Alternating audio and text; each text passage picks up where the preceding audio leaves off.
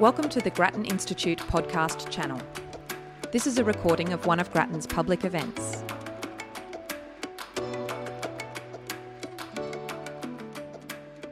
This evening's seminar is held on the homelands of the Wurrung people of the Kulin Nation, and I would like to acknowledge them as the traditional owners and pay my respects to their elders, past, present and emerging, along with the elders of other communities who may be here tonight.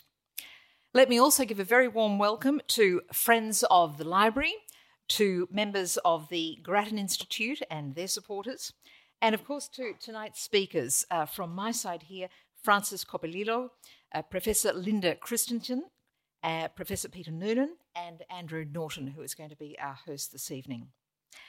So we meet tonight for this discussion, which is very, very pertinent, a subject that's in play, you might say, once again, and that is about post-school options, both vocational and those to do with higher education. Now, just recently, ahead of the August COAG meeting, Prime Minister Morrison proclaimed that TAFE is as good as uni. Vocational education, he said, is as good as university. But it's interesting, isn't it? With enrolments in vocational courses continuing to decline, that confidence, I think we can say, is not necessarily shared by students. We are also hearing from many in the business community who say they want urgent action to revamp vocational education, to attract more young people into the trades and head off what they see as current and future skill shortages. Now, at the same time, we have university leaders who are calling for the reinstatement of demand-driven funding, which will let them enrol unlimited numbers of bachelor-degree students. So we have to ask ourselves, are these goals in tension? And what advice should we give to people, to young people, thinking about their post-school options, assuming, of course, they will listen to us. Now, to our panel. Leading tonight's discussion is Andrew Norton. Now, Andrew is known to many of us. He is the Higher Education Program Director at the Grattan Institute. He's the author or co-author of many articles. His pieces, I think, are always worth reading in the Australian, in fact, essential reading.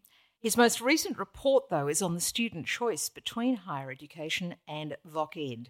In 2013, he was the co-author of a government commissioned review of the higher education demand-driven funding system. And Andrew, I gather this is going to be one of your last events as a member of Grattan, but we don't need to say farewell just yet. Okay. But Andrew is joined by Francis Coppolillo, Chief Executive of the Melbourne Polytechnic. Francis is just here next to me. By Professor Linda Kristjanson, Vice-Chancellor of Swinburne University, and Professor Peter Noonan, Professor of Tertiary Education Policy at the Mitchell Institute at Victoria University. So, Andrew, I'll hand over to you now as host. For decades, we've worried about this balance between vocational and higher education, and this has become more acute over time, that as the number of students going into university increases, the TAFE sector and the vocational sector has been concerned that it's not getting all the students that it needs. And so, as Maxine said, our final Grattan report was really looking at this choice between vocational and higher education for the lower ATAR students, say between 50 and 70. Admittedly using the limited metrics of employability and earnings, obviously not the only things that people want to get out of education. And we came to some quite mixed findings. What we found was that for young men at least, if they're willing to do construction, engineering, some business-related qualifications, they probably could earn more in a after vocational education than doing a bachelor degree. So for them, the usual story about bachelor degree on average earning more than the vocational qualifications may not be true. For women, we found a different story, which is that when they do go into engineering or construction, which is quite rare, often they don't earn very much and they leave and they go to other occupations which are more flexible but pay less. But in the courses they often do in university, like teaching and nursing, they have good employment outcomes, good earnings across the ATAR range. So we did find that we thought that for many young women, going to university, despite a low ATAR, probably is a pretty wise choice.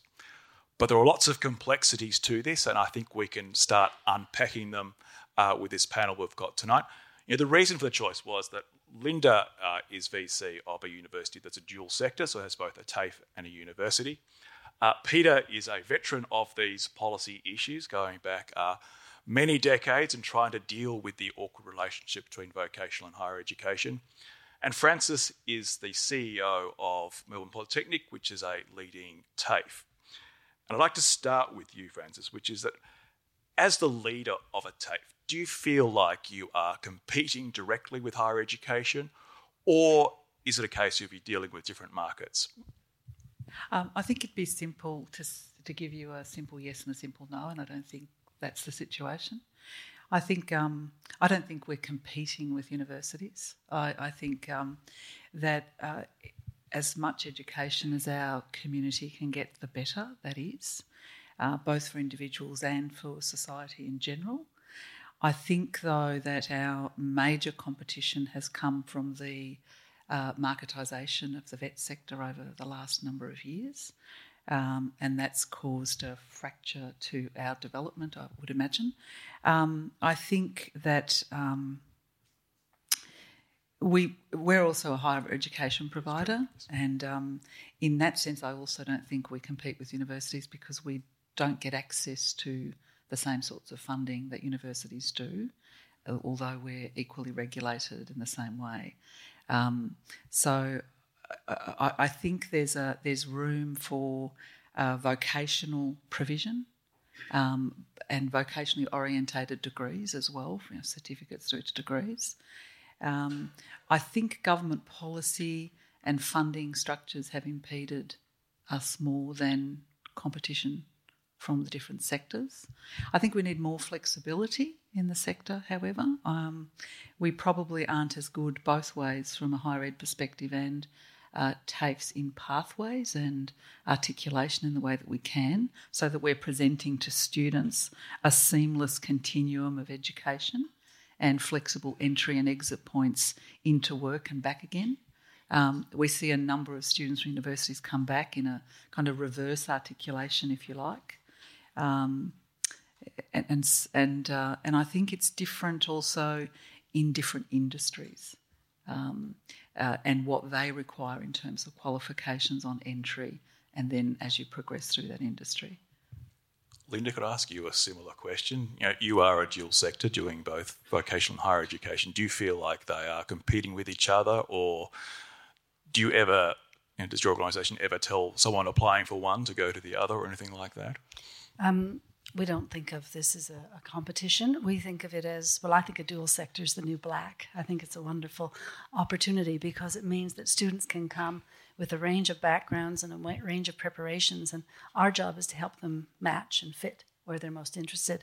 It was most evident at our open day recently, where we had our teachers and our academics in vocational and higher education meeting with people alongside each other, so that we can offer people a course either in a certificate but all the way through to a PhD.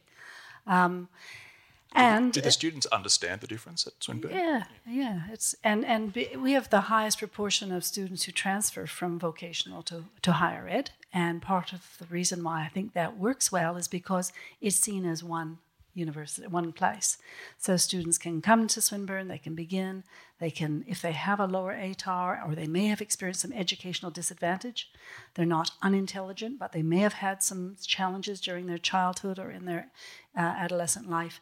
We can give them a pathway, we can find them a doorway, and then they can take the steps in. The other thing that we're able to do, which I really am enthusiastic about, is helping students who may be doing a higher education qualification also pick up a vocational qualification and become more marketable. We have an example of one doing it right now who's doing her degree in psychology, but she's also picking up a certificate in mental health. And for her, that's a terrific opportunity. Gives her some very practical contextual learning while she's doing that degree. So rather than think of it as a pathway from one to the other in a more hierarchical way, we prefer to think of it as more of a matrix. Yeah. So in this report that we did some work on schools, careers, education, and found that it was very patchy. Some schools do quite well, others offer very little. And the recent Joyce review of vocational education policy found that it seemed to be significant confusion over even whether you needed to go to vocational or higher education for your given occupational goal. Do you believe this is a problem, that the schools just don't give sufficient advice? I think it is difficult, and I think that there are efforts, particularly within Victoria, to try and create the story on a page so that career counsellors can be helped to know how to guide people and make that straightforward and simple. I think the other thing that is challenging is that the work of the future is changing, and the skills that are needed and the capabilities are needed are different. I think the days when people thought of vocational education as dangerous, dumb, and less important, I think are changing. And so therefore, I would challenge the views around a low ATAR means you ought to go into vet. If you're going to be working in some of these more challenging skills-based vocational areas, you need a lot of mathematics. You need to understand critical thinking and problem solving.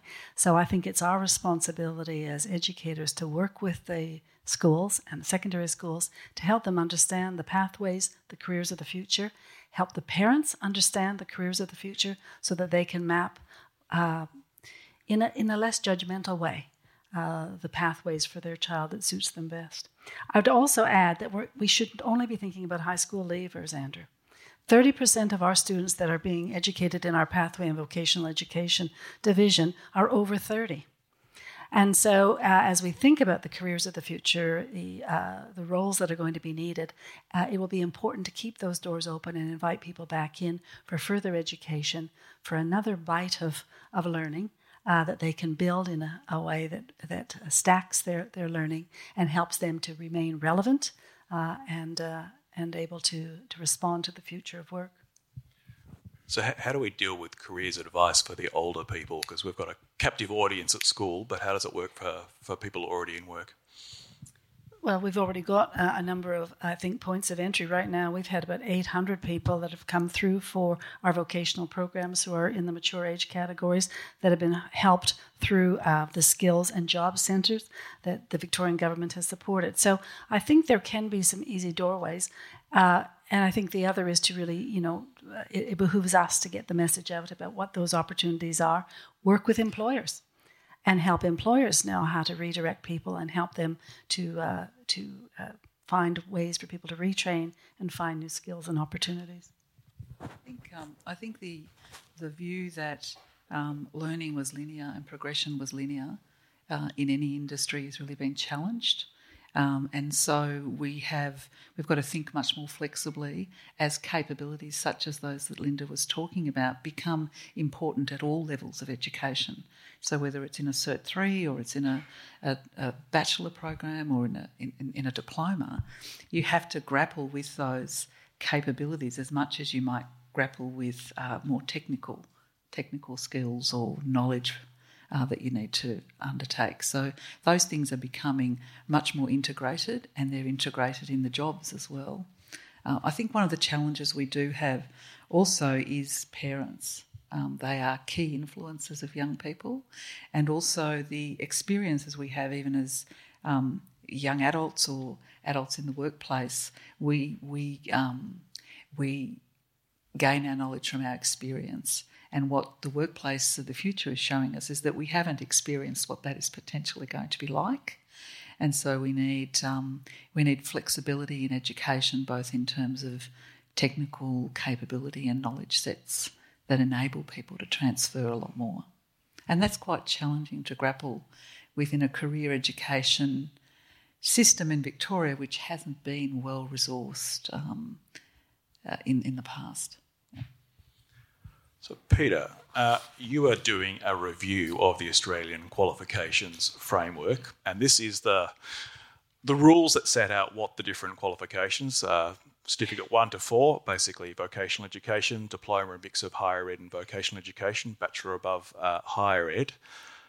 Do you think the AQF maps neatly onto current work or future work? Or do we need hybrid qualifications? Look, Linda was suggesting yes just a moment ago. Because we're just about to submit our report, you understand a degree. Be very careful, yes. A degree of caution. Look, no one will report anything from this meeting. Yeah, of course not. Look, I think the short answer is probably no, because it tries to define at levels the attributes, the graduate attributes, at a single level for a whole vast different range of qualifications. So one of the things we're looking at is how we can use it as a much more flexible instrument rather than one that would prescribe that graduates at this level will, regardless of whether they're doing a bachelor in physiotherapy or an arts degree in ancient Greek. At the moment, the graduate learning outcomes are defined in this ubiquitous sort of same way. So we're looking at how the AQF can better define and differentiate different qualification types, but also how it can be used far more flexibly then, rather than having all these levels kind of rigidly locked in a lockstep way. Look, hybrid qualifications in a sense can already be created. I mean, some universities, for example, I'm sure it happens at Swinburne, it does happen at VU, where you can have nested qualifications where people will get a vet qualification outcome while doing a degree. The problem is one of overlapping and dual regulation. So I know there are cases where in order to create a hybrid qualification, you run the risk of being at variance with either the higher ed standards or the RTO or training package standards. And of course, funding rules can kick in as well. So for example, Linda and I were talking about the example that she mentioned. It just coincidentally happened that I know a young woman who's in exactly set up the degree with a Cert 4 in mental health. And I asked her why she's doing it concurrently at the moment. And of course, it's because if she completes the degree, next year she'll be ineligible. So she couldn't do the certificate 4 end on because it would then be a high level qualification. And of course, the other disincentive is that, and if it's on the free TAFE course list, that's fine. If it's not, she'll get a HEX loan.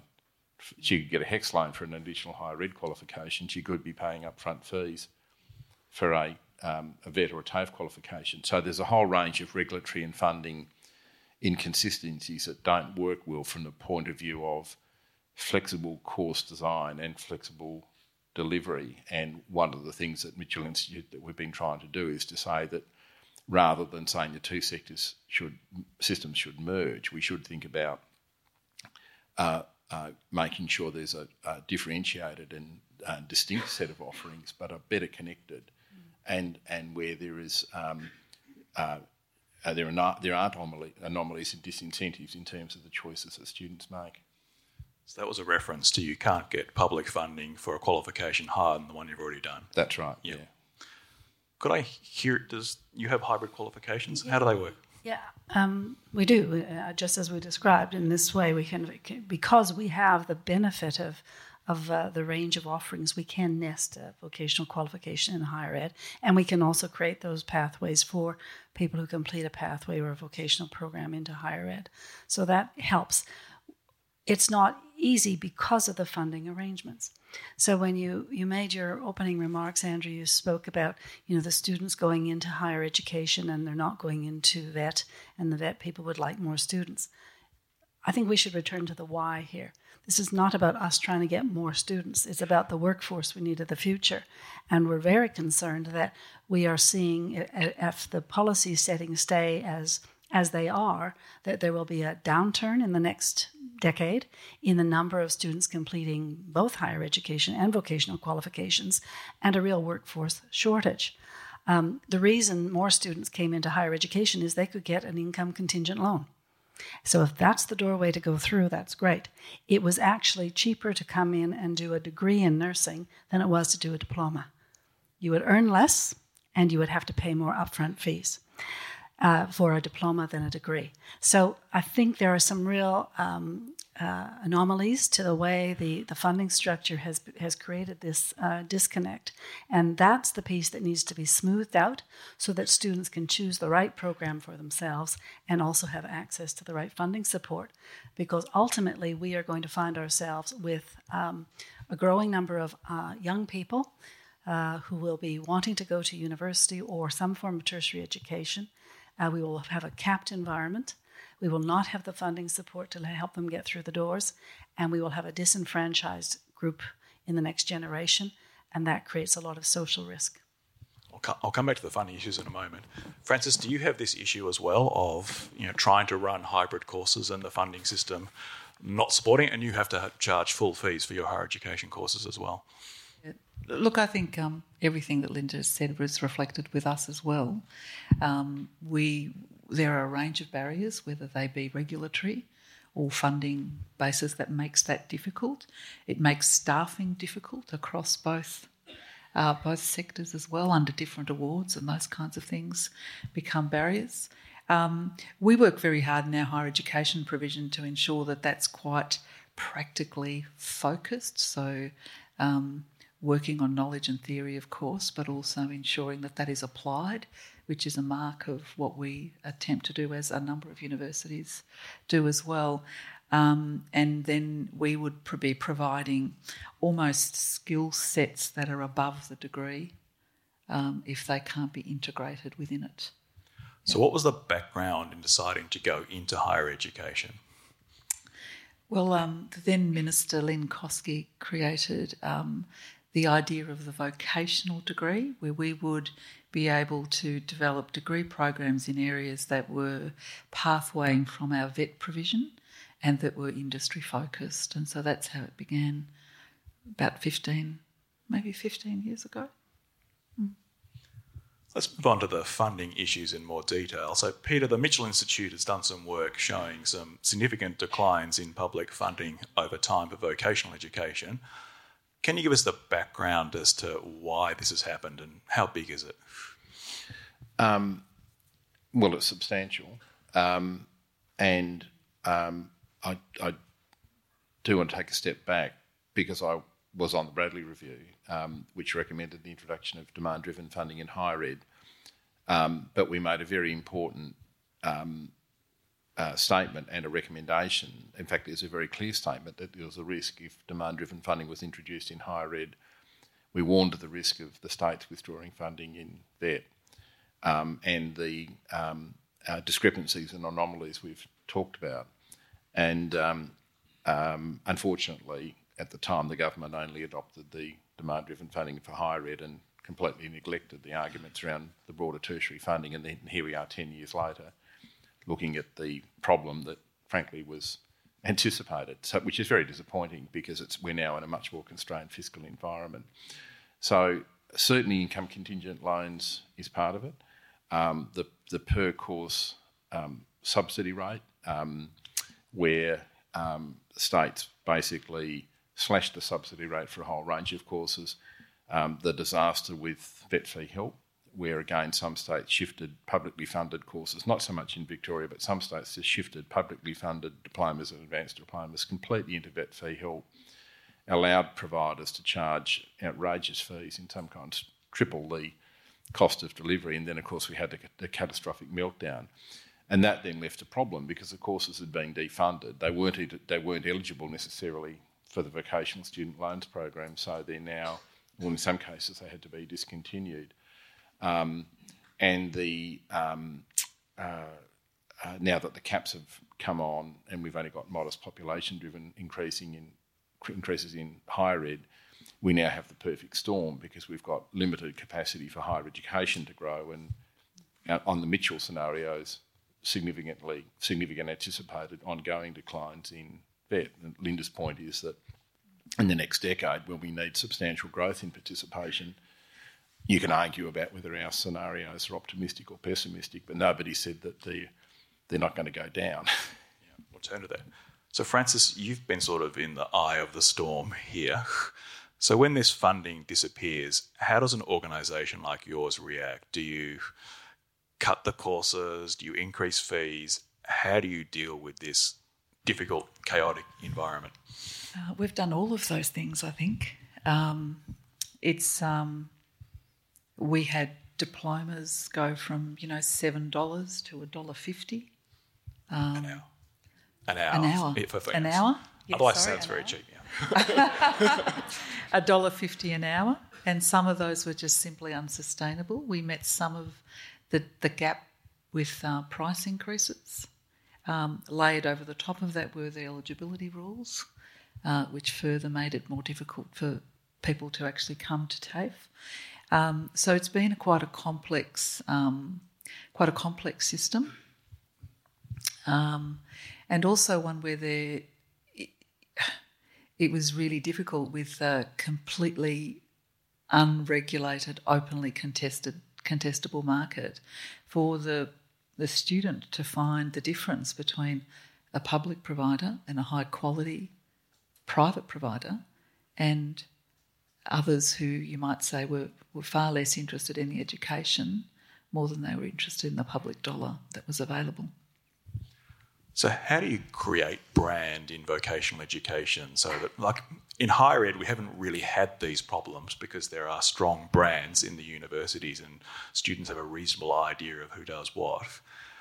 How do you fix that in vocational? Because I know your organisation changed its name. Was that sort of part of the rebranding exercise? Or it wasn't driven so much by the changes in vocational education funding and those sorts of things.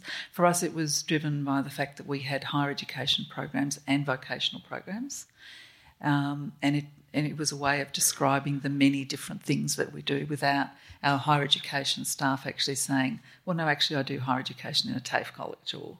So Melbourne Polytechnic was a way of describing the total and the continuum of provision that we offered. I think it was really interesting in the days of full-blown contestability.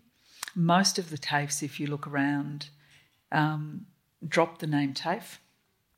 So we have Kangan Institute, we've got Chisholm Institute, we've got a whole range of institutes, but not so many TAFEs. Of late, that's changed. I think TAFE as a public provider and the ability to use the word public provider has come back into the discourse. It certainly was not the case. So we struggled very much to differentiate ourselves from an open marketplace. Look, are we now at a point that the private sector has been tarnished? Because even though it was a relatively small number involved in the vet fee help scandal, people don't know who's what. Is that shifted the market? It's interesting with the private-public thing. I think private providers have been in the system for an extremely long period of time. I think what happened was that the policy settings and the funding arrangements brought in an influx of providers that really did not have a history. They created themselves in the policy and funding landscape. They actually were not education providers. So if you think about the creative arts, for instance, they've always been very good, quite focused private providers in that space, and they've coexisted, and enterprise-based vocational training providers.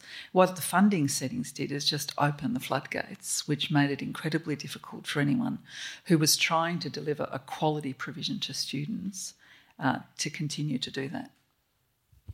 Linda, what's your experience of this? Pretty personal, actually. It was tough.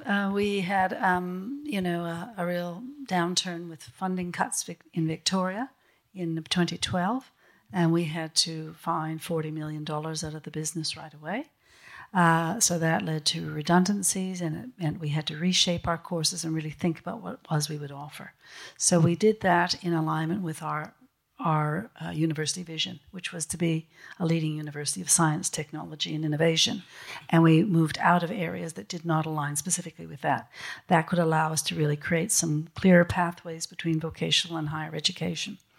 I think what was particularly concerning at that time was the opening up to a range of providers without the right protections in place. And I remember saying to the minister of the day that if you want to control quality, minister, control your providers. Don't chase it later. And ASQA was meant to be the regulator that was going to protect, but really ASQA had no teeth and it was quite difficult. And so students were captured by a lot of marketing, by some providers who weren't in the education business on Monday, but they were on Wednesday, and they were offering, free laptops or iPads and come along. And so students, were drawn into this because they wouldn't necessarily have had the background to screen for reputation in the way that you described with a university name. And then they squandered their entitlements when this didn't work out. So to me, it was really quite heartbreaking and really not ethical in many instances. So I think that we've had some correction now. We are seeing more of the vocational students coming back to the university, and I think it's because we've been here for over 110 years, and they know we're going to be there in 110 years, and so they know that their qualification means something when they get their vocational qualification from us and from reputable TAFE providers that they've known and trusted. So I think there has been damage in the past. I think it's being corrected. And I do think that the Free TAFE initiative, and I know you want to talk about that later, but it does connect to this point, Andrew, because the Free TAFE initiative has, I think, brought pride back to vocational education, and you've seen a return of students who are finding their way through that doorway now, and I think that has spilled over to the vocational area more broadly, which is a positive thing. Peter? I'd probably, just in terms of brand and student choice and background, I think the missing piece in the discussion is vocational programs for senior secondary students, and I put it deliberately that way rather than vetting schools, because it seems to me that vetting schools is vocational provision in the average senior secondary school, the average high school, is an extremely difficult thing with all the goodwill in the world, for most schools to do at the breadth and depth and quality that's required, and particularly in terms of the teachers and trainers, thinking particularly about apprenticeship in areas where, frankly, young people need to be working with and mentored by industry practitioners with deep experience. So I'm completely sceptical, because I've just been through too many marketing campaigns saying let's build the image of vet. We know that social marketing campaigns don't work because it's very hard to change entrenched social and cultural attitudes through marketing alone. It really gets changed through experience.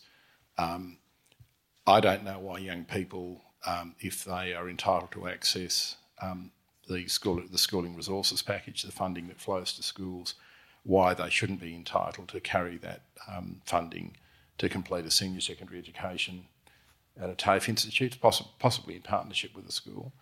I'm not arguing for the reintroduction of technical schools as they were. And of course there are technical centres at Holmesglen and I think at Melbourne Poly, but they're not widespread. It's certainly a problem in regional areas. And I think if you could do one thing to provide a much better understanding and experience of the range of vet offerings and the opportunities that come out of it, it would be to enable young people at an earlier age to participate, become immersed, to experience it, and then to go through logically through a pathway directly into TAFE. And in many cases, I would go with credit. But at the moment, that is not the case often with the way vet school is structured and delivered and offered. And the thing that particularly incenses and outrages me is when you see the continuing practice of schools, despite constant guidelines and statements from the department, from the minister about charging, to see working class kids being charged fees to do vet units because, quote, we're not funded for those, we're funded to do the academic programs. So you'll find that kids are often forking out, or their parents forking out, sometimes thousands of dollars to do vetting schools units, when in fact the schooling resources package is meant to cover the total provision of all senior secondary subjects, including vet ones. So I think the vetting schools and vet for senior secondary students area is the one that requires the most fundamental rethinking of all of the policy areas. I think that's the one that is the most important area to start. So is there a problem with encouraging people to finish Year 12, which makes the school the owner of these students when they should be allowed to leave and absolutely. do their apprenticeship? I mean, the incentive with the way that funding works is the incentive is to retain kids. And I'm not saying it's easy because, of course, a lot of young people will want to complete senior secondary with the cohort of students they started with. They'll want to go to graduation balls and all of those things, school sports. I'm not saying it's easy, but for a whole range of students, particularly ones who aren't achieving at school, who aren't happy, who need to be in a different environment, often I think an adult learning environment. To be frank, for a lot of young men, I suspect it would probably be actually working with older men in the trades and things like that, if I can sound a bit gendered to say it, but I think it's actually the reality out there, particularly in some of the outer metropolitan suburbs and regional areas. And even if it's not where they end up with a successful experience, at least they've got an experience of a different world and a different way of learning than the one that they've probably failed in over many years. So I'm not arguing that we need to, as I say, introduce a sort of a dual system with bringing back the old tech schools. I think that's far too simple. But if you look at the richness of what's available for senior secondary students in TAFE and in the VET system, why they can't be exposed to it earlier and properly resourced and funded to do it is a mystery to me. Frances, do you want to? Look, I agree with Peter. I think we should be providing young people in schools a lot more flexibility than we do. The courses are there for that to happen. They should be able to finish off with their friends and go to their, graduating balls, etc., but also be able to complete a VET qualification or units out of a bachelor program, if that's what it is that they want to do. I think the more diverse the offering, the more it's going to reflect the needs of young people. I think we try and either put them into one pathway or another as though they're the only two pathways that are possible. And in fact, what we know from young people is that they want a lot more diversity in the options that are offered to them. And so I think it is around trying to hang on to territories that becomes the difficulty. And it's not as though VET in schools funding hasn't tried to be addressed a significant number of times, and we just haven't been able to crack that one. Could I go into this free TAFE? Has this had a big impact on demand? And if it has, does that signal that the fees were a major issue in the market? Frances? Look, what we're seeing at the moment is we've seen certainly an increase in enrolments through free TAFE. It's been a very positive thing. It's great to see the return of a lot of students back into TAFE and having very vibrant campuses. Particularly in particular areas. We've seen increases in cybersecurity, community services, horticulture, a whole range of areas. And I think it's been a very positive thing. I think fees is an issue where someone may not think that they can also study as well as other financial pressures that they have. Free TAFE's been an opportunity to address that financially, and I think in certain parts of Victoria that's even more so than others. And I think that's been a very positive thing. Yeah, I would agree. I think it's been very positive. We've seen the same response in terms of healthcare, community care, building construction, cybersecurity, accounting, bookkeeping. So people are wanting to find their way to an educational experience that will give them a job. And I think that it is signalling that the fees were a deterrent, particularly to some individuals who would be the first in family to ever consider tertiary education. And so this really does start to look much more accessible. What we have done, though, is we have also counselled students, and sometimes they will say, well, in actual fact, the course I want to take isn't the one that's free, but I'm here now, and it's opened my eyes to what else is on the menu. And they might say, well, I want to do this one, but later I'd reserve my right to do one of the free courses later. What we have learned, and we had very little preparation for this, so we had to move quite quickly, is that, as you would imagine, these courses all require some form of placement or practice experience. And so because we were able, through our university resources, to dedicate infrastructure support to locating places for these individuals, we've been able to meet the expectations. But that's a key component. The other one that we've wondered about, and we're not clear yet, is whether attrition will be higher, because students don't have the same investment because it's free. So what we've done is respond with more what we call hypercare to make sure that we are really giving students as much support as possible to keep them enrolled, because we would not want this to become a failure or a disappointment in their educational history. So we're working quite actively to make sure that this is successful. But as I said earlier, I think that the overall halo effect of pride and enthusiasm for vocational courses and respect for vocational courses that will lead to jobs that we desperately need filled, I think has been the major takeaway that we want to reinforce. There was quite a good television ad campaign as well for it, I think, which probably helped. So, Andrew, I was just going to say the relationship between free and retention was something that we also really worried about as a sector, because the experience overseas, particularly in New Zealand, was that the attrition rate was at 30%. And so what we've found is that the attrition rate is no different to any other TAFE student at our place, and I think that's been borne out by and large across the sector, albeit there has been additional effort gone in. But it certainly hasn't been borne out that there's been a greater attrition because it's free versus paid for. What about the courses where there are still fees? Has demand for them gone down? And to what extent? So we've got trade support loans, which can help some people doing apprenticeships, and we've got vet student loans, which apply to some diploma courses. What about the other students? How do they So manage? are you asking a question of cannibalisation between one Partly, area and and another? also just the practicalities of it. How do students manage when they're left with an upfront charge? Well, different institutes will have a range of arrangements that will support students to undertake a course of study. There are loan systems or partial payments, those kinds of things that are available. As you say, the vet fee help is only available at certain levels of the vocational programming, but there'll be part loans and direct debit and those kinds of things available to students.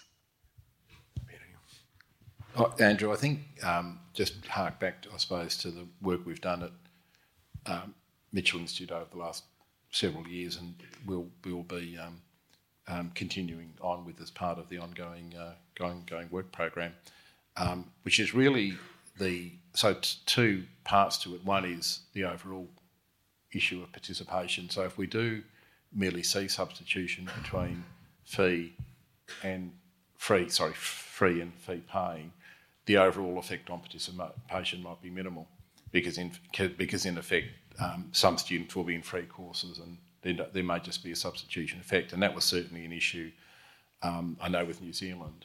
I think, without sounding too much like an economic rationalist, Go ahead.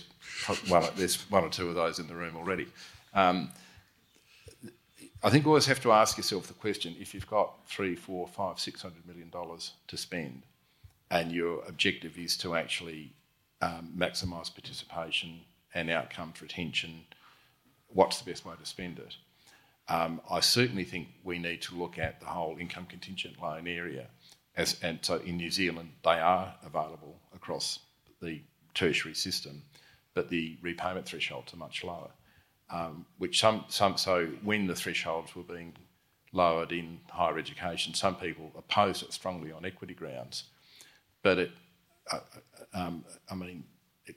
certainly got on my eye, because the same people who would be concerned about the effect of dropping the thresholds for higher ed students had almost no interest at all in the fact that the vast majority of vet students were paying up front.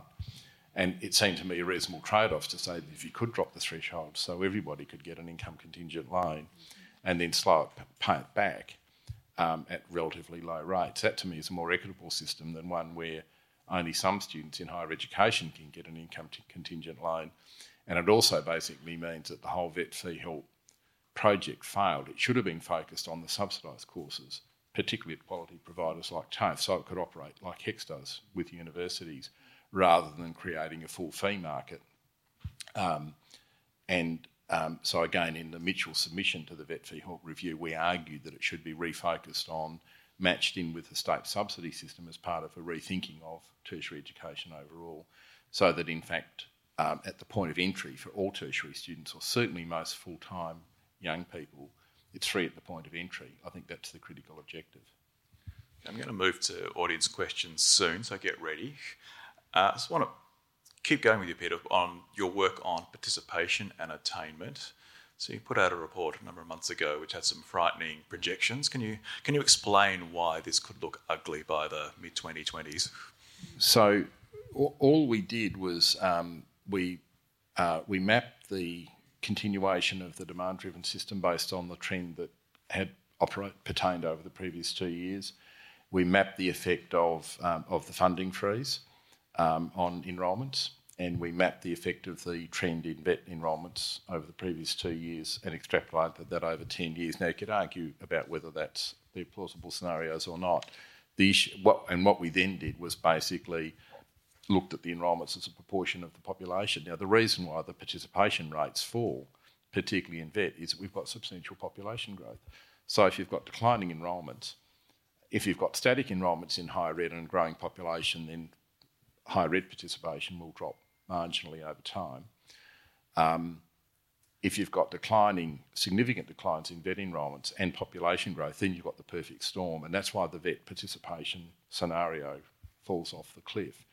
Now, we're accused of being alarmist or these are unrealistic and so on, in which case I would say to the people who would make that criticism, particularly people in government, well, tell me the policy intervention that's going to stop the trend going down, particularly when we look at the government-funded student data again for last year, because it continues to decline. So when we update that graph, it'll continue to go down. Whether it goes as far as we projected or not, I'm not sure. And that's why it's really good that the whole issue is back on the COAG agenda. But basically, the nation needs to take stock of the fact that investment in tertiary education overall, but particularly in vocational education, is actually stagnant and declining, and as is participation in enrolment, as Linda said, just at a time when the population's increasing and the existing workforce is going to have to support more people who aren't in the workforce. So it's not a choice that the country can afford to take lightly. Yeah, so just in the school leaver demographic, there'll be 50,000 more 19-year-olds 10 years from now than there are today. So that's, for unis alone, that's probably worth about 20,000 extra commences every year, and probably similar numbers again in vocational education with a system that's in decline. So Linda, putting on your higher ed hat, things haven't been nearly as bad for you wearing that hat as wearing your TAFE hat, but we're now in our second year of declining real funding of higher education. What impact is that going to have on your capacity to deliver student places over time? It is a challenge. It is a constraint. And it's a conversation that all of the Vice-Chancellors, I think, are having with our ministers in different parts of the country, as well as our federal minister, to really foreshadow the risks that are emerging for the Australian community. I just locate this in concerns about our future workforce. We talk about knowledge economy, we talk about Industry 4.0 and the jobs of the future that are going to require increased qualifications, both in vet and higher ed. And if we settle on these kind of locked-in frameworks for higher education in a capped environment, we are just simply not going to be able to take in students, and we're not going to be producing the graduates that are needed. We've got the baby boomers coming along, the Costello-Howard baby boomers, and so there's going to be an increased demand, and yet the places will not be there. Universities have been criticised for recruiting international students, but if you're capped at domestic students and you don't have any funding support for vocational students or an income contingent loan scheme that would encourage them to participate more fully, then that becomes your only lever. And that balance is one that has to be very carefully managed. Our own university is probably about 80%, 83% domestic students, so we really are a work engine for the domestic workforce. But you can bring in some more international students, and you need to spread the risk around that. But if you get too far with the imbalance between domestic and international students, you're changing the nature of the Australian educational experience. So that one is not a good medium-term solution. So I think it means engaging actively with the wider community, with the business community, to help think about how we can influence policy settings to really demonstrate, as other countries are doing, that investment in education is an investment in our future. So would you prefer the demand-driven system to return? Is that your goal? Yep. Yeah, I think so. And contrary to Maxine's opening comments about, uncapped going on forever, when you really looked at the data over the period of time when we had an uncapped market, it was not unfettered and out of control enrollments. Universities do care about their brand. They do care deeply about quality. And we wanted to be able to attract students into a range of programs. What we want is, and this is where I think building on the AQF review is going to be very helpful, to look then at the COAG conversation and ways in which we could build a more seamless and connected tertiary system, which would give us the freedom and flexibility to help attract students to the right course for them at the right time. But if the only door that was open was uncapped and nothing in vet, then that was where the students went. Right? So I do think we really need to look at that uncapped market again. I know it may seem like a difficult one to imagine, but I do think that we're going to have a much more assertive approach to growing places for our domestic students. I did check and found that most of these young people are in Liberal health seats, so maybe that will change the calculation. Okay, it's time for audience questions. I do have some that were submitted prior, but is there anyone in the audience who's got a question? It can be to the whole panel or to someone in particular. There's one over here. So we've got microphones, yeah.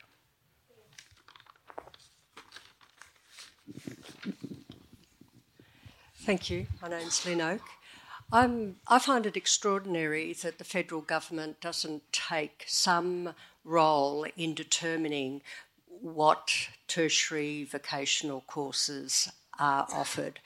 I work in the health field, and there are various health professions that are desperately needed, and yet there aren't training places for enough students, and yet there are other health professions that the associations are trying to caution and say you don't need any more of this particular health profession being churned out because there aren't places for the students.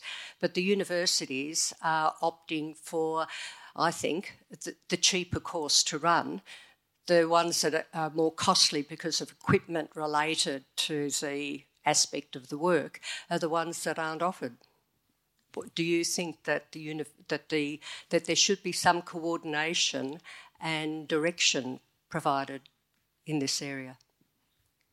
Well, so again, in the Bradley Review recommendations, there was a recommendation, or certainly a point that was made, that in cases of clear what we call market failure, of egregious oversupply, or where there were serious shortages, that it was a legitimate role for government in the public interest to step in and help shape provision. Now, having said that, I think Andrew and I both would share a similar scepticism about the ability often for government to get this right. And having run a central planning and purchasing system in a state vet system, I'm not a fan of those models because they often end up with serious lag effects. The intelligence you use is often state or national in character, so it doesn't reflect regional or local needs, and you can get the sort of the awful effect of winner picking, where subsidy rates get increased or decreased to try and influence what institutions do, but in fact it's actually student demand that drives provision rather than what courses universities usually put on. So if there's an area of serious undersupply, usually you've got to look at the more fundamental reasons why that's a factor, and it's often due to wages and conditions, labour market factors, the way the occupation's structured, a whole range of complex things rather than simply the course that the institution puts on.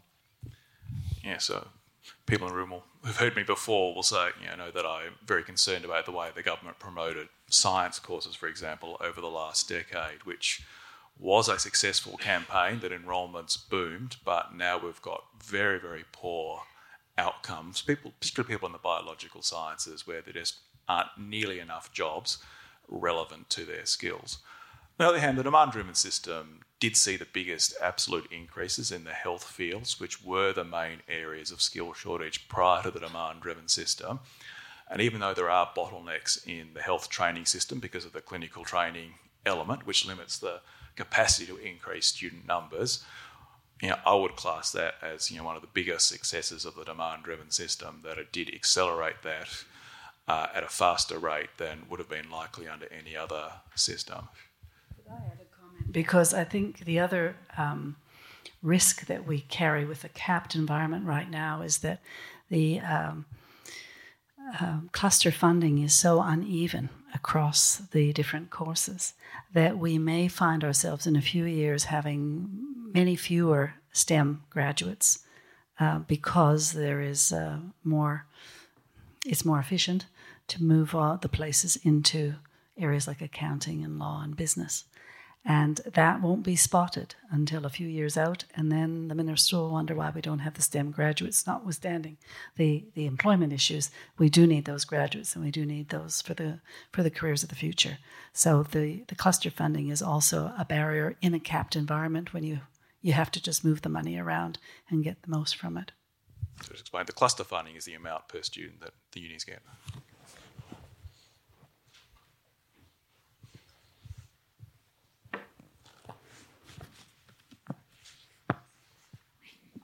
In the most inaccessible seat, Leslie Ann Hawthorne, University of Melbourne. I've got two quick questions. One is, I read some very alarming attrition rates at the period that was the high point of the uncapped enrolments at universities a couple of years back, and I just wondered if there could be some comment regarding that.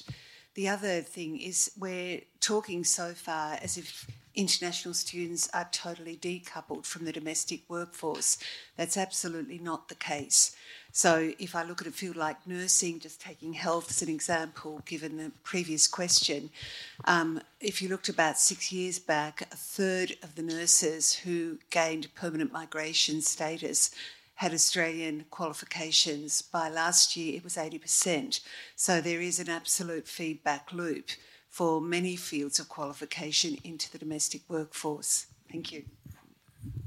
I'll start with the attrition. So it's come back down again now to below what it was when the demand-driven system started. I think there was some learning going on, and part of it was at your institutions. I'll let you talk about that. But some universities moved into completely new fields that they had not done before, or new modes of delivery. And it took some time in some cases to learn how to do it properly. That most of the deterioration or the increase in attrition was actually down to 3 universities rather than the whole sector. And all of them worked out how to improve it after they'd sort of ironed out some. And Swinburne Online was one of those ones. So perhaps you should talk about that. Thank you. Yeah, if you look at our on-campus students, it was as good or better than the national average in terms of attrition. But because we opened up very quickly and grew our numbers in our online delivery worldwide has higher attrition. We were meeting the needs of students that were generally older, that were coming back for a further qualification. The majority of them were part-time. We had a higher proportion of people who were Indigenous, a higher proportion with low socioeconomic, regional and rural. So we were at more like 60-65% completions. So that can be a criticism. On the other hand, you've got people who would otherwise never touch a campus now getting some access to education. But what we found was that as we learned about how to engage people more actively in an online environment, keep them motivated, keep them participating, and trialing different approaches in real time, which we could do in an online environment, we actually started to see some real benefits of how to decrease attrition, not only in the online mode, but on the in-campus as well. So I think it was, frankly, a bit of alarmist reaction to a short-term change, but it was about building opportunities for students, and we've been really pleased with how that's improved. Well, as somebody from VU, of course, I couldn't let the opportunity also go unremarked about the success of the block model of teaching units the way intensively in the way they've been, the way that's been done at VU. And I think what that suggests is that there is scope and capacity for a lot more innovation in delivery, and including, I think, not only between vet and higher education in terms of dual qualifications and those sort of things, but I think if we reconceived the senior secondary years and the early years of tertiary as more as a coherent block of learning for young people to move through, a lot of the issues around attrition that arise because young people find themselves in quite unfamiliar learning in environments or unsupported or not having friendship groups, all the reasons why young people often drop out for reasons unrelated to the quality of teaching and learning. And I think if they get a better sense at a younger age about what the whole tertiary experience is going to be, and they get to experience tertiary at a younger age, let's face it, young people are, we treat the last bit of the architecture of, if you like, the post-compulsory system or the post-15 system that's really unreconstructed is the concept that at the end of 12 years of schooling you have this sharp break with a big capstone assessment to sift and sort people into pathways rather than actually connecting with the real lives of young people and thinking about the ages, say, of 16 to 19, 16 to 20 as an opportunity for a discrete and intensive period of learning and workplace engagement and so on. And I think from that, we would probably deal a lot with attrition rates as well. I think, we see schools like Templestowe High School now ask young people to plan their futures in year 8 and year 9 and do their 5-year plan and start to explore a whole range of settings and engaging in different ways of learning that place them in the community, place them in universities, in TAFEs, and expose them a lot more to a range of settings. I think traditionally schools have been very good at keeping young people inside the gates. And so you know when they first join a university campus or they come onto a TAFE campus, you can see who they are really immediately. They just are a bit of a loss of how to function in a place that is not like a school, which can be quite institutionalised. And so schools are working, I think, in recent years to kind of break that up again a bit and expose their students to a range of settings. So you'll often see students visit TAFE campuses and universities. There are programs that are offered by TAFE and universities to school students, both with us going into the schools but also with young people visiting campuses. We haven't answered the question on international students. So this is a huge, well, it's not just international students, it's migration more broadly. So I think the numbers we have in our report, about 25% of graduates aged 25 to 34 have either an overseas qualification or are non-citizen holders of an Australian qualification. So I think we want to track some of these numbers in sort of my last few weeks at Grattan, but clearly migration has played as big a role as demand-driven funding in changing the nature of the graduate labour market. And therefore, in thinking about the way the tertiary system needs to work, we need to think about what are the flows coming from outside Australia, as well as the flows coming through the school system and into our tertiary institutions.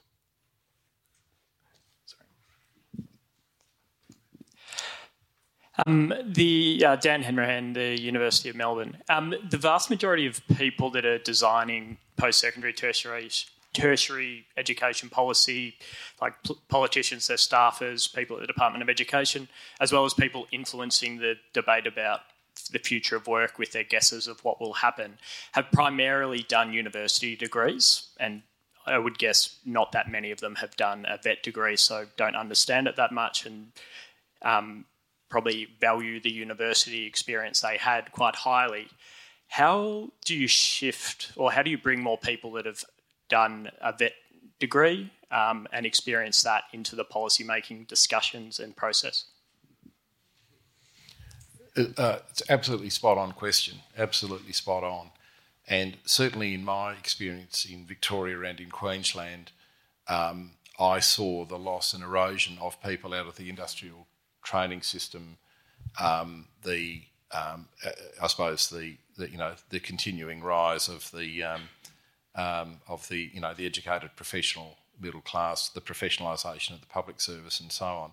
I might say it's not only in the public service; it's also in teaching as well. I remember going to one of the technical education centres attached to a high school, where there was an absolutely fantastic Swiss hospitality teacher with a certificate in his 50s, totally committed to the program he was running for hospitality students in the outer east of Melbourne, in an underprivileged area, being told that basically unless he qualified for his degree the following year, he would be out because he wouldn't be able to be a registered teacher. And I think that's part of, so actually rather than looking at what he brought to the learning and the educational environment, the judgment was that he wasn't suitable simply because he didn't have a professional qualification. Well, for somebody at the age of 54 or 55, there was no one in the world who's going to go and do a degree part-time. So I just think we need to rethink the whole concept of the skills and knowledge and capabilities that are required to, as you say, to design and staff and run these the education systems, the education bureaucracies, and bring back into the system, particularly in vocational education, a lot of the traditional strengths of the people who used to be there, but I've certainly saw pretty much from the mid-1980s were phased out by the increasing professionalisation through traditional degree requirements of those people. I mean, they either retired or weren't replaced, or in some cases they were just made redundant because they were seen to no longer cut the mustard. The question around how you get policymakers to be sensitised and understand much more what happens in TAFE institutes. This may sound flippant, but I think, having those people visit and understand what is going on and be exposed to, you see the responsiveness of, and you may not think so, Linda, but you see the responsiveness of policymakers and politicians to chancellors and vice-chancellors. It is in their experience and they understand what they get in a university. When we ask them to be responsive to VET, they're quite sceptical. We're almost interested parties you can't trust, right? Whereas you trust industry and you don't trust the TAFE Institute as the educational provider to be working in the interests of the community and industry which it serves. So there is an issue there in how the sector is seen as a legitimate part of the tertiary sector, how we professionalise the staff that are in that and that they are rewarded and recognised for the skills they do bring, and that is seen as an important part of the sector. I don't think we have that. VET isn't planned, in a way that you might like to see it planned in the state, in the same way that you might plan secondary schools, So I think those things need to be addressed before we can get any further in the policy space. I've got time for one more question. Sorry. I think another example of the cultural problem that the last questioner related to was that central agencies and treasuries in particular with tertiary educated, and I think I'm actually in favour of well-managed choice and competition in tertiary education, so I'm not anti-market. But to see that turned into a petri dish for market experimentation around the most sort of far-fetched notions of market design and so on, without any regard or thinking through the consequences, and the full protection of the public university sector, in my sense, was no accident. It was basically, well, we can afford to play around with this and do a bit of market experimentation because we don't really care what happens, but we won't do that to the universities that we graduated from because, we might be frowned on. I mean, that sounds like an extreme statement, but I think it was no accident that most of the people that I worked with in central agencies in particular over that time had no concept of what they were doing or the effect on systems and institutions and students of market design rules, and they were just basically applying the economic textbooks because they never had the practical experience or the on-the-ground understanding of what would happen as a consequence of what they did. So I've got a short question, then short answers. Mine will be short as well. Sam Rapisada, Wesley College, Melbourne. I'm in the middle of counselling over 200 Year 12 students at the moment. I'm one of 2 careers counsellors there. Parental expectations, that's my major problem. Is there any way that we can influence parents into understanding that the vet sector is actually a viable option for students? Pick that up first, if I could. Look, I think trying to influence parents, I think, is about, if you think about what motivates parents to make choices, it's around future security, income, a better life for their children, than they had. And so they can see what a university has brought in the past and what it potentially could bring for their child. So it's a no-brainer, right, to do that. So I think there's a responsibility for us to be able to demonstrate the possibilities and to go out there and promote some of the outcomes and the way in which successful pathways can be generated through the vet system. I don't think it's as promoted. We don't act as a sector. It's almost, although there's diversity in universities to an extent, they are seen more cohesively as what they offer. Whereas a TAFE Institute will offer courses for 3 months, 6 months, a year, 2 years. People will come for short courses. There's a greater diversity in the pathways are potentially much more complex, and the sense of security in terms of your income and what you get from that is a little bit less predictable for your general person, trying to make those decisions for their young people. So I think we need to be able to promote and be able to demonstrate, more importantly, the outcomes and careers that people have achieved through the TAFE sector. I think that's a good note on which to conclude the panel discussion. Pass across to John Daly, who's the CEO of Grattan Institute. If I can just close this evening by doing 2 things. Firstly, to thank those who've made tonight possible. Obviously, the State Library, our continuing partner in this policy pitch series, and to Linda Kristjanson, Peter Noonan and Francis Coppolillo, thank you very, very much for your contribution tonight.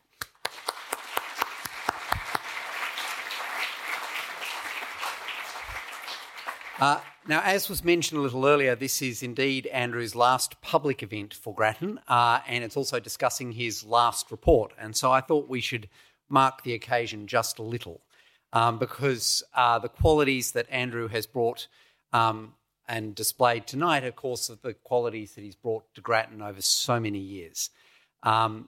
He's very calm, he's measured, he's dispassionate, he's unfailingly polite. And we've seen all of that, despite, frankly, quite a lot of provocation every so often. The Campus Morning Mail recently described him as the ultra-learned Andrew Norton, which I thought, coming from a university publication, was quite a compliment. But, of course, it's true. He's deeply analytic.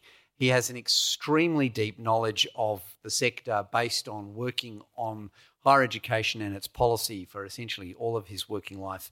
And that really shows, I think, in the work that he's put out. Because he has brought these qualities to Grattan, as Tim Dodds in the Higher Education Supplement wrote recently.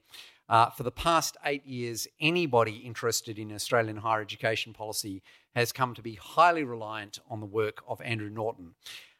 He's admired for his independence, his insightfulness, his willingness to be provocative, and the fact that his policy work is deeply rooted in evidence. And I think all of that is true. Enabled by those qualities, I think Andrew has really left at Grattan and left for the sector an enormous and very important body of work. There is, of course, the 5 editions of Mapping Higher Education, which one university chancellor told me he basically sent to all new council members and asked them politely, please don't turn up to your first council meeting until you have read it cover to cover. I'm not sure whether he in fact administered a test, but I suspect so. There's the work that Andrew has done on university teaching, on online teaching, on the quality of teaching, on student attrition, and looking at how universities could do better. There is the work he has done on university fees, on international student fees, how that intersects with research funding. For those of you kind of deeply steeped in political theory who would have got the joke about Andrew's report, The Cash Nexus, between international students. Anyone got the joke? Which I think was a source of great disappointment to Andrew, but at least I got the joke. I did find it kind of quite wonderful that the Carlton's lone classical liberal was the one at Grattan Institute writing a report about the cash nexus, otherwise known as a Marxist term. But it's been fantastic work. And then, of course, there was the work that Andrew has done on the demand-driven system, arguing why it was a good idea. I think he was one of the very first people to really understand how the demand-driven system interacted with the help system and how the sustainability of the help system was key to the sustainability of the demand-driven system.